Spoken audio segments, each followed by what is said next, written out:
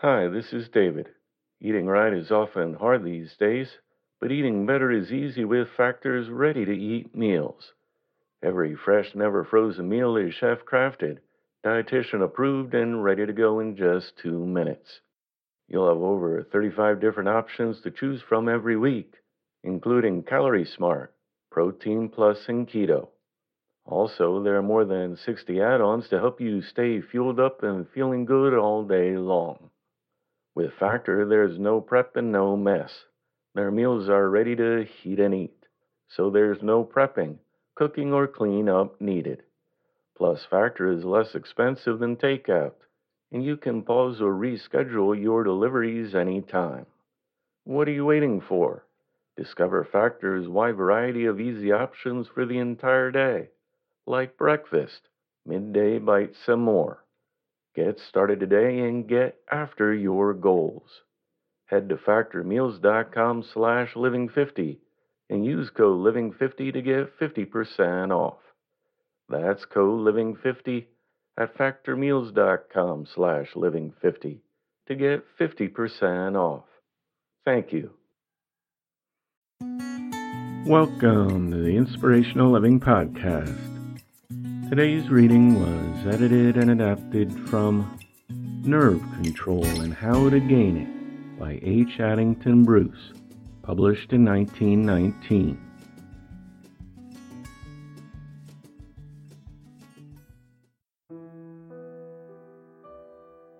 If you have work to do, as I trust you do your work in the right spirit. That is, do it gladly, recognizing work for what it really is, one of the greatest blessings of existence. Often we hear people say, I wish I did not have to work at all. If they had their wish, they soon would regret it, for they would discover, as thousands have done, that entirely to abstain from work means mental and physical ill health. People must work if they would keep well. That is all very fine, I hear someone objecting, but there is quite a difference between working and working too hard. If I hate to work, it is because I have to work too hard. My work exhausts me. There is, of course, such a thing as working too hard. If you are obliged to do that, I am indeed sorry for you. But are you sure that it is your work that exhausts you? May it not be that the real trouble is that you fail to keep yourself in proper fitness to do your work without becoming exhausted? This is a point many do not take into consideration. They attribute to overwork bad effects which actually result from some other cause. As a doctor friend of mine once said, most people who are overworked are, more properly speaking, simply the victims of bad diets, bad fitness, and poor attitudes. They mistakenly believe that because they are tired, it must be work which is hurting them.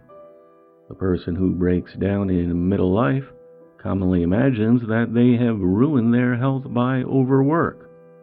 The college student thinks that they have ruined their health by study. All these, quote, overworked people prove their case by showing that they improve in health when given a vacation. This simply shows that a bad condition can often be remedied by improving your general health and attitude in any way whatever, even if the primary source of the difficulty is not reached. They may indeed be working beyond their working capacity, but their working capacity is only a fraction of what it could be if they took exercise, ate right, avoided alcohol, stopped worrying, and took on a positive attitude. If they lived rightly in these respects, the work which was a drag might be an inspiration. Those words from my doctor friend should be pondered thoughtfully. Recognize that your work is your life. Don't dread work. but do dread making yourself unfit for work.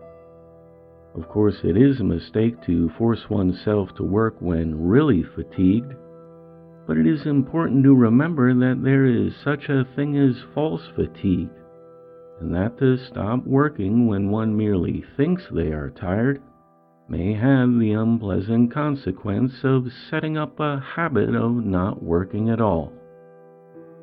Now, having spoken of false fatigue, it is important to gain a clear understanding of real fatigue.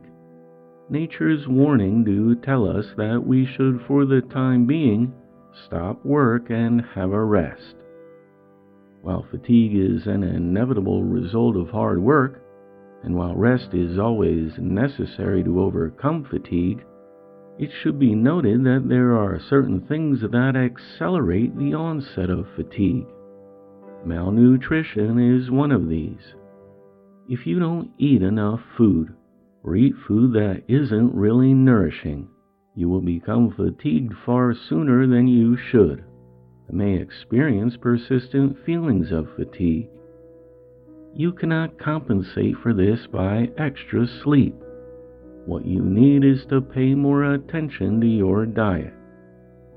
Another cause of fatigue, and one which is often overlooked, is a lack of fresh air. The human organism needs plenty of fresh air to keep it fit for active effort. If for this reason only, every working place should be well ventilated. Employers who compel their employees to work in badly ventilated rooms are cheating themselves, as well as treating their employees unjustly. In addition to working in a well-ventilated room, you must also sleep in a well-ventilated room. When a person, though having slept soundly, wakes tired in the morning, the chances are that they have not had enough fresh air in their room during the night. Another common cause of fatigue, as mentioned before, is an absence of effort.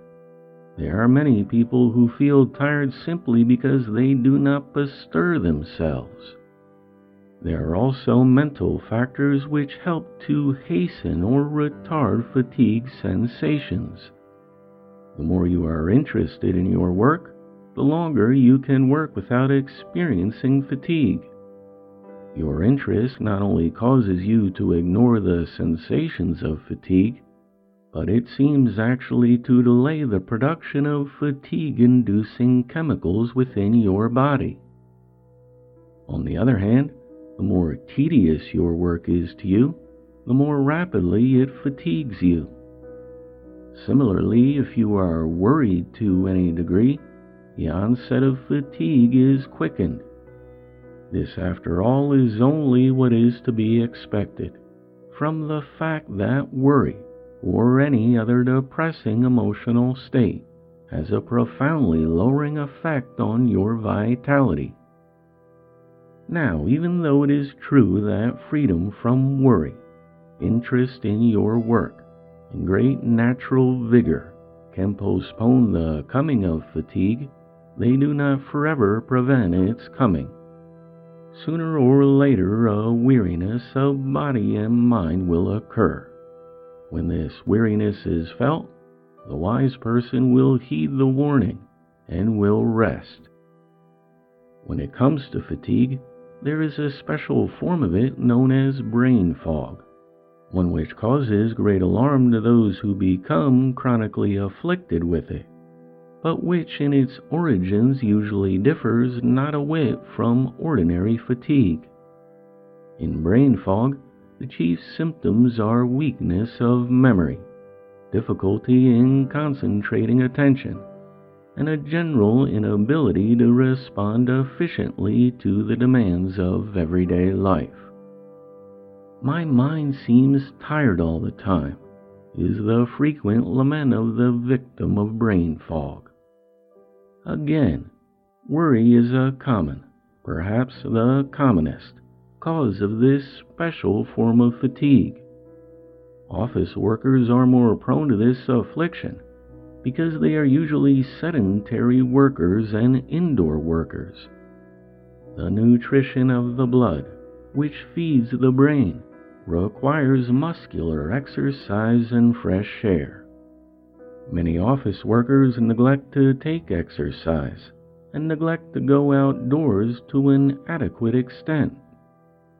Also, they often are careless about the ventilation of the rooms in which they work. The oxygen in fresh air is the essential food of the blood. When there is a lack of it, the blood is cheated of its food. Brain fog then follows. Unfortunately, the influence of these physical factors is not always appreciated by the victims of brain fog. They may continue to force themselves to work under poor conditions until they come perilously close to the verge of a nervous breakdown. Let me tell you about a graduate student who once came to see me. He was a young man of small financial means, but large ambitions, and was alarmed at finding himself in the grip of brain fog. In fact, he was in a mental state bordering on panic. "I have worked hard," he explained, "to save enough money to carry me through until I could gain my doctorate degree. My final examination is due in May. Now it seems absurd for me to take it. I can't study. I can't even think. My head aches constantly. Sleep is impossible to me. It looks as if I would lose my whole year's work, and I haven't the money to keep me here another year." "Well, what have you done about it?" I asked him. "I've been to the university doctor, and he tells me that there is really nothing the matter with me. Nevertheless, I'm unfit to do any work." Not many questions were needed to gain a clear idea of the situation. It was simply the case of someone who had neglected health considerations under the spur of a desire to succeed. He had worked late in a badly ventilated room, had taken no exercise, and had worried incessantly over the possibility of failure. "If you want to save yourself another year's labor," I told him, "you must forget your books for a time. Must indeed forget that there is such a place as this university. Go to the country for 2 weeks at least, for a month if possible. Don't take a book with you, but do take warm clothes and a good pair of boots. Rain or shine, get out of doors. Walk a few miles every day. Pretty soon you'll find yourself able to think and to sleep. Life will seem less gloomy to you, and when you come back, you'll be better able to study hard without overtaxing yourself. Now, when you do come back, forget your fear of failure. This, coupled with the physical upbuilding that the fresh air, good food, and exercise will bring, is the thing that will most surely cure you." As it turned out, this course of action was all that he needed to overcome his brain fog. It is indeed all that is needed by many brain fog victims and potential nervous wrecks. Although in some cases brain fog could be the result of some underlying physical problem, one that requires a doctor visit to diagnose, it's been my experience that this is far and away the least frequent cause.